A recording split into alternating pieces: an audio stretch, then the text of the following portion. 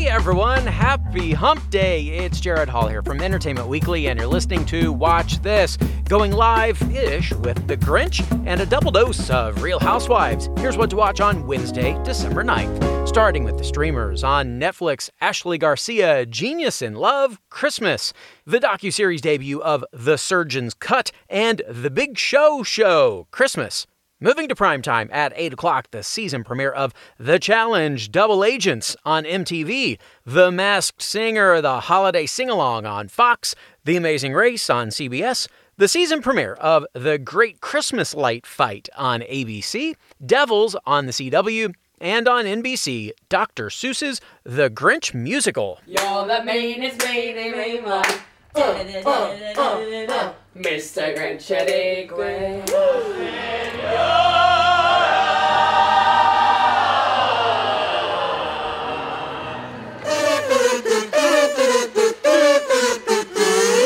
Just when it seemed like the live TV musical might retreat into the wings, NBC is reviving the tradition with a live-ish broadcast of holiday musical Dr. Seuss's The Grinch, starring Glee's Matthew Morrison as the Green Meanie. Filmed in London's West End, the production brings to life Whoville in colorful glory to remind us all of the true meaning of Christmas.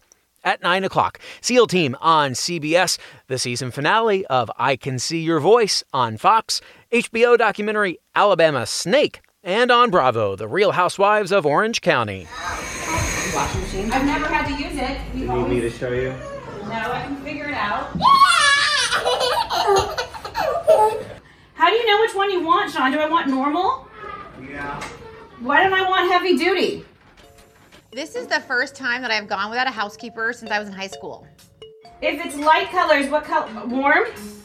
I live in a smart house, which is great, unless you're not a smart person.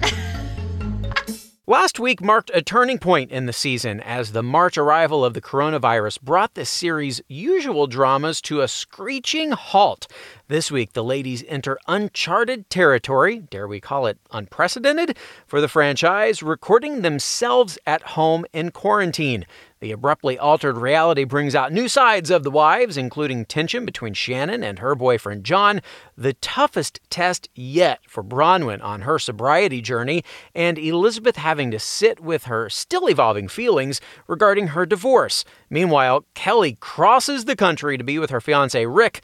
Lockdown be damned. At 10 o'clock for Life on ABC, SWAT on CBS, and on Bravo, The Real Housewives of Salt Lake City. When Billy and I got divorced, I was most worried about how it would affect my daughters. It doesn't matter that we still have money. It doesn't matter that I'm still showing up to church every week. Suddenly they're not going to the same birthday parties they were going to. Suddenly we're not part of the circle of families. So because of all that, my daughters aren't really that into being Mormon anymore. If we keep putting it off, I feel like once we go back, they're gonna be like, yeah, that's the thing. I'd rather skip another week and just have it be one more week. I'm just scared to go back. They're gonna be like, where have you been? But it doesn't matter. You don't go for them. You go for you. If you want to go, if you feel like you want to go, we'll go. Yeah. They're so judgy about that. That's why I don't like going to church. I know. Sinners. We return to Mary's Met Gala-themed luncheon, whatever that means, to pick back up with her and Jen, whose argument, which began, lest we forget, with an accusation of smelling like hospital, firmly resists resolution. Later on, we check in with some of the Salt Lake ladies' family happenings, including Whitney and her father, whose struggle with addiction continues. Meanwhile, Meredith sees her husband Seth, who brings up the possibility of her leaving Utah for Ohio, which is not what she wants to hear.